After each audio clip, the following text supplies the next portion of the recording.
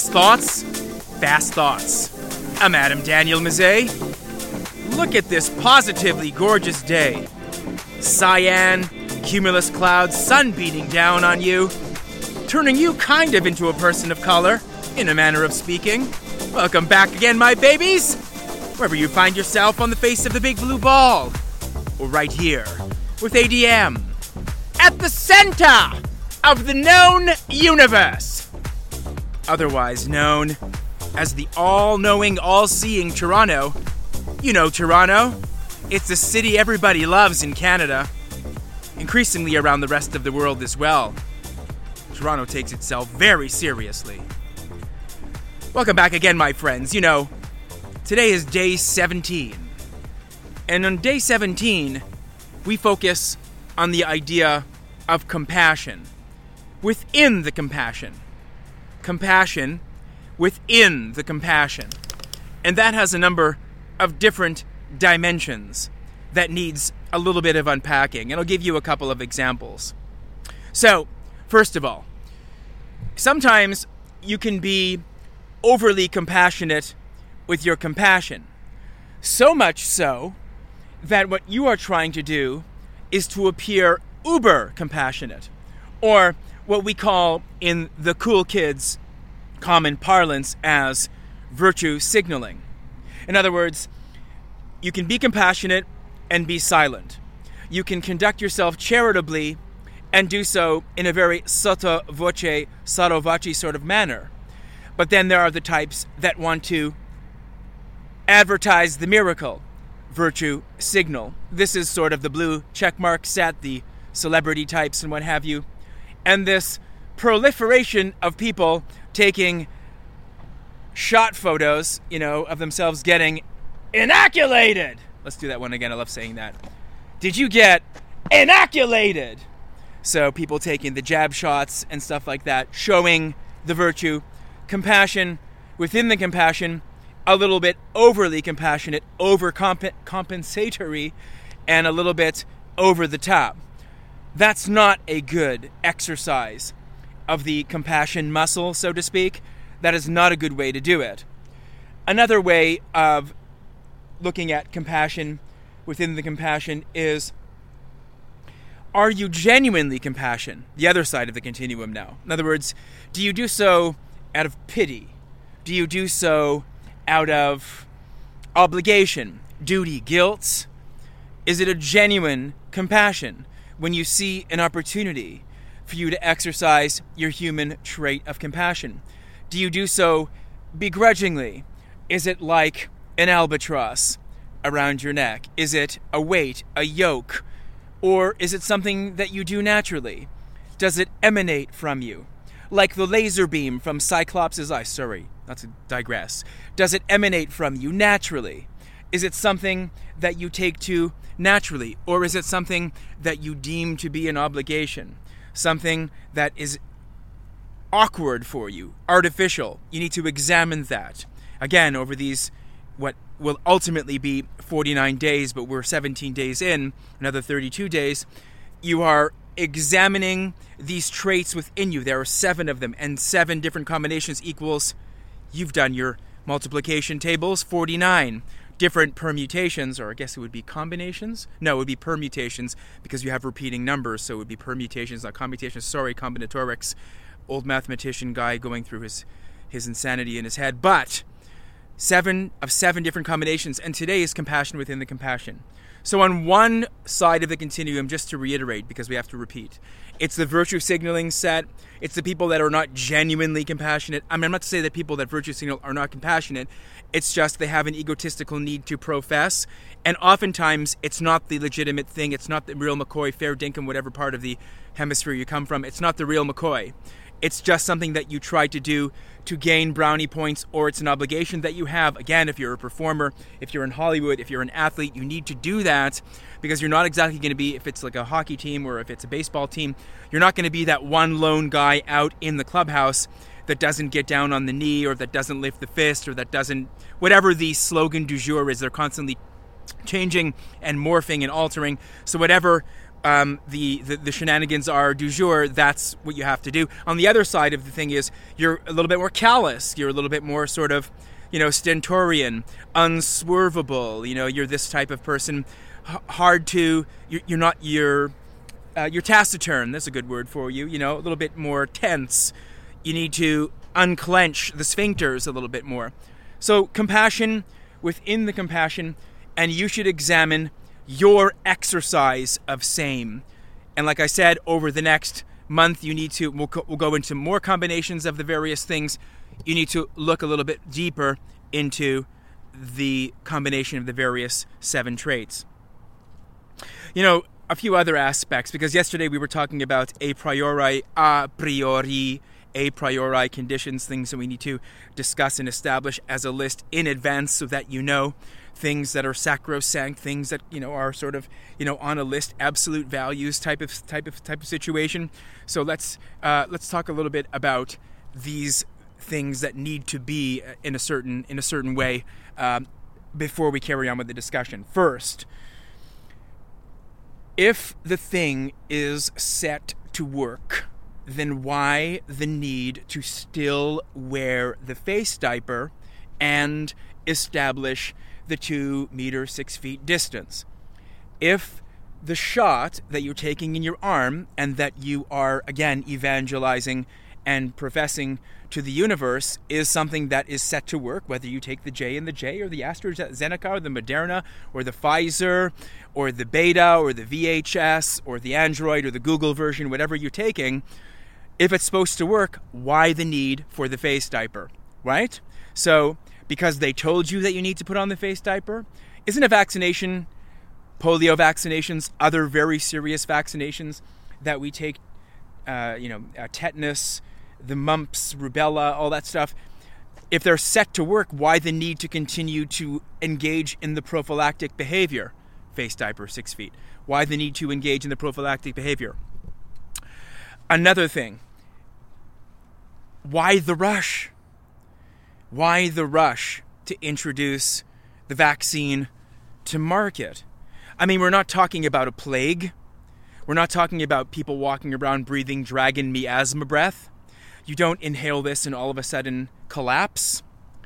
You don't convulse. You don't become Walking Dead. Sorry, Negan. You don't become, who I like a lot, obviously for obvious reasons. You don't just all of a sudden morph into a walking zombie. So why the rush? How about clinical trials? We're not anti-vax, but how about clinical trials? Let things just carry out along the chronology, along the continuum. Let things develop normally. Why the rush? And then why do you need to be one of the, because ultimately you are kind of a guinea pig in the experimental sense. It's called an experimental vaccine for a reason. And it's one of those odd, strange type of vaccines that, tinker and toy with your DNA, with your chromosomes, with your ribonucleic acid, with your building blocks, your cellular building blocks. It futzes with that. Why do you want to mess with that? Now, you can say, oh, they tell you it's safe, but you don't know what's going to happen in the long term. Blood clots, that's the famous thing that's being talked about. But what about adverse health effects onward into future? Cognitive, years down the track. How about you, again, progeny, producing children that have learning disabilities, as they call it du jour, spectrum stuff, autism, savant-y things. God forbid that you produce children like that. You don't know how it's going to actually, guys out there, dip sticking. Sorry, did I say stip dicking? Dip sticking. Nice slip there, ADM. You got to be careful that this doesn't propagate onward down the line, not to mention other sort of health ailments. There have been cases. The vaccine adverse health effects database, one of these things that the CDC compiles, it's not updated regularly, so you don't have like an accurate read. Why the obfuscation? Why the need to be creative? Why the need to hide? Why the need to why the need for narratives or the creative narratives? Why the need to change the story? If it's good, No need to profess. If it's dangerous, tell us what the dangers are. If we ask what goes in it, why are you sort of shimmy shaking, right? Why are you doing the boogaloo? Why are you liability immune? Why, if you cause death, destruction, havoc, mayhem, why are you, as a corporation, Johnson & Johnson, whatever, AstraZeneca, whatever, Pfizer, BioNTech, why are you not liable? Why does the government give you a carte blanche ability to roll out this vaccine to market, but in case there are any adverse health effects, you don't suffer the market consequences, or legal ones for that matter? Why? Why is that the case? This has never been done before. No drug company has this kind of might, this kind of omnipotence. Just ask yourself the questions. And why, when you ask, do people vociferously react? Why do the volumes rise? Why do people shout louder? Why do people get violent when you talk about this thing, right? I just want to know. And for all you people that are talking about this thing called going back to normal, I don't know what you think that looks like. I'm not sure what your vision is. I'm not sure if you understand what's going on. I'm not saying that I know what is genuinely going on, but I can certainly tell you that it's not going back to what it was. So you getting pumped up with the shot doesn't automatically cause things to revert back to normal. Moreover, this vaccine of any one of the brands does not make you bulletproof. You don't just get on a plane to Caracas or Pyongyang or to Tehran, and you don't just go on the plane and think that you're going to be copacetic, hunky-dory, A-OK, everything's kosher. It doesn't work like that. This vaccine does not make you bulletproof. Okay? Just for people that don't understand how this works. And what happens if it so happens that the manufacturers deem that you need to take a second, third progressive shots? You're going to keep on getting your arm jammed with things? For those reasons alone, with all of the X factors and all of the doubts, the concomitant doubts that are associated in the bundle of problems with the vaccines, why do you do it? Why are you in such a rush to do it? Will you rue the day? Will we be able to go back in the fantastic plastic machines and on all the different social platforms that compile your various photos over dates? You know how Facebook works, for example. Recall dates and things. Will we go back and say, told you so? We don't want to do that. Why did you advertise that? You're going to feel the pain? And like I said yesterday, just a very quick comment. If the recovery rate for people, and let's be conservative here, 65 and under is 99.5% with no people actually becoming severely ill, and then people that are already in their 80s have like a 94%, 95% success rate of recovery, right? Why not let things just be? Why do you have to go and put experimental, possibly dangerous, possibly fatal, possibly life-altering, not necessarily for your generation, but for generations down the line? Why do you got to do it? Play the numbers. Those are pretty damn good odds. I'll take 99.5% success ratio for recovery. Why the need to lock down the economy? Why the need to be constantly under control? We know the answers to those questions. And then we can, of course, surmise in the comments, and we can carry the discussion on via other platforms. But just these are things that you need to think about. I heard it expressed very wisely by somebody whose opinion I respect very much. And I mentioned this the other day, and I'll just say it again. He didn't understand what it meant when people would continually, in the 1930s, whether it was in, for example, let's use a historical cognate, the Reich, or whether it was in Austria, pre-Anschluss, in Austria in 1938, right? He didn't understand what it meant that people would explain it away. Control, overbearing, overarching government that was violating sacrosanct documents, treaties, constitutions, charters, bills of rights. He didn't understand what it meant He had met people that had lived through those times, but never understood what that was like on a visceral level. Moreover, the same person told me, he didn't understand what it was like for people to love snitching. Snitch lines, 1-800 lines, snitching to cops, snitching on your neighbors for having people over for holidays, snitching for whatever reason. He didn't understand what it was to have that Lust, as the Germans say, that Lust. You have that desire to want to call snitch lines. He didn't understand what that meant when he would read it in the history books, or people would tell him that people would be tattling and they would be chirping and they would be snitching on people. He didn't know what that meant, that people would like it, or that people that thought that it was their patriotic duty to report other people for violating certain things, whatever it was. Now he understands what that's like, seeing all the things that are going on. And he never thought, the same person told me, he never thought he would see the day that this would be happening in Canada, of all places in the world. Of all places in the world. And the funny thing about this particular nation, and I'm going to call this episode today a nation of twits and twerps, because Canadians seem very twittish and very twerpy, is that the Prime Minister of this country has actually gone on record as saying that he thinks that he and his party and the various structures and bureaucracies that are sort of associated with public health, he thinks that he has done an adequate job. I think maybe even he has said that he used the word good. And to think that people would vote this guy back into power, that's interesting. What does that say about the population?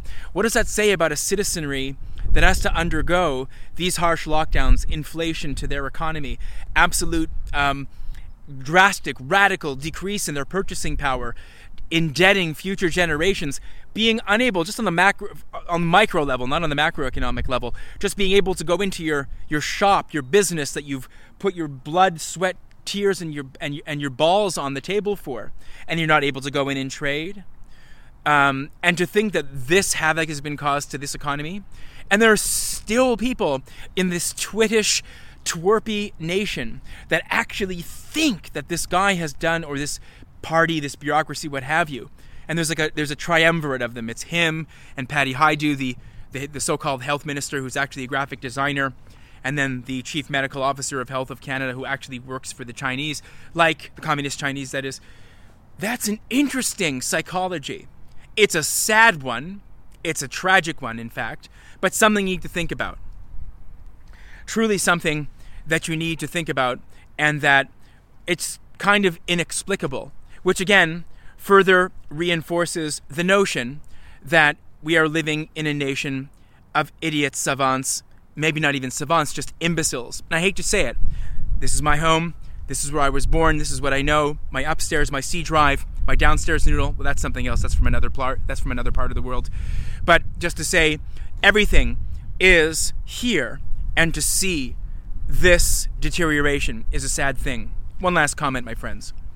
Nobody, in the mad rush to post photos of you getting stuck with needles and your vague promises of a some off in the distance return to some level of normalcy, and then your desire to want to vilify, lambaste, or pillory people, or to bully or hector them for not doing the things that you think they need to do, like whatever it is, whether it's wearing the face diaper, or standing apart from somebody like they have the cooties, or getting stuck with needles and things like that. Nobody discusses reparations.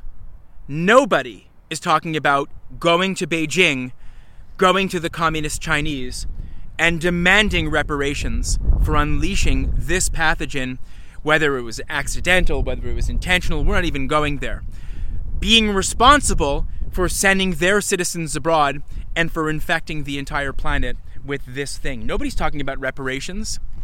Only America pays. Or let's call it the West, but of course the exemplar, the preeminent Western country, the superpower. Only America pays.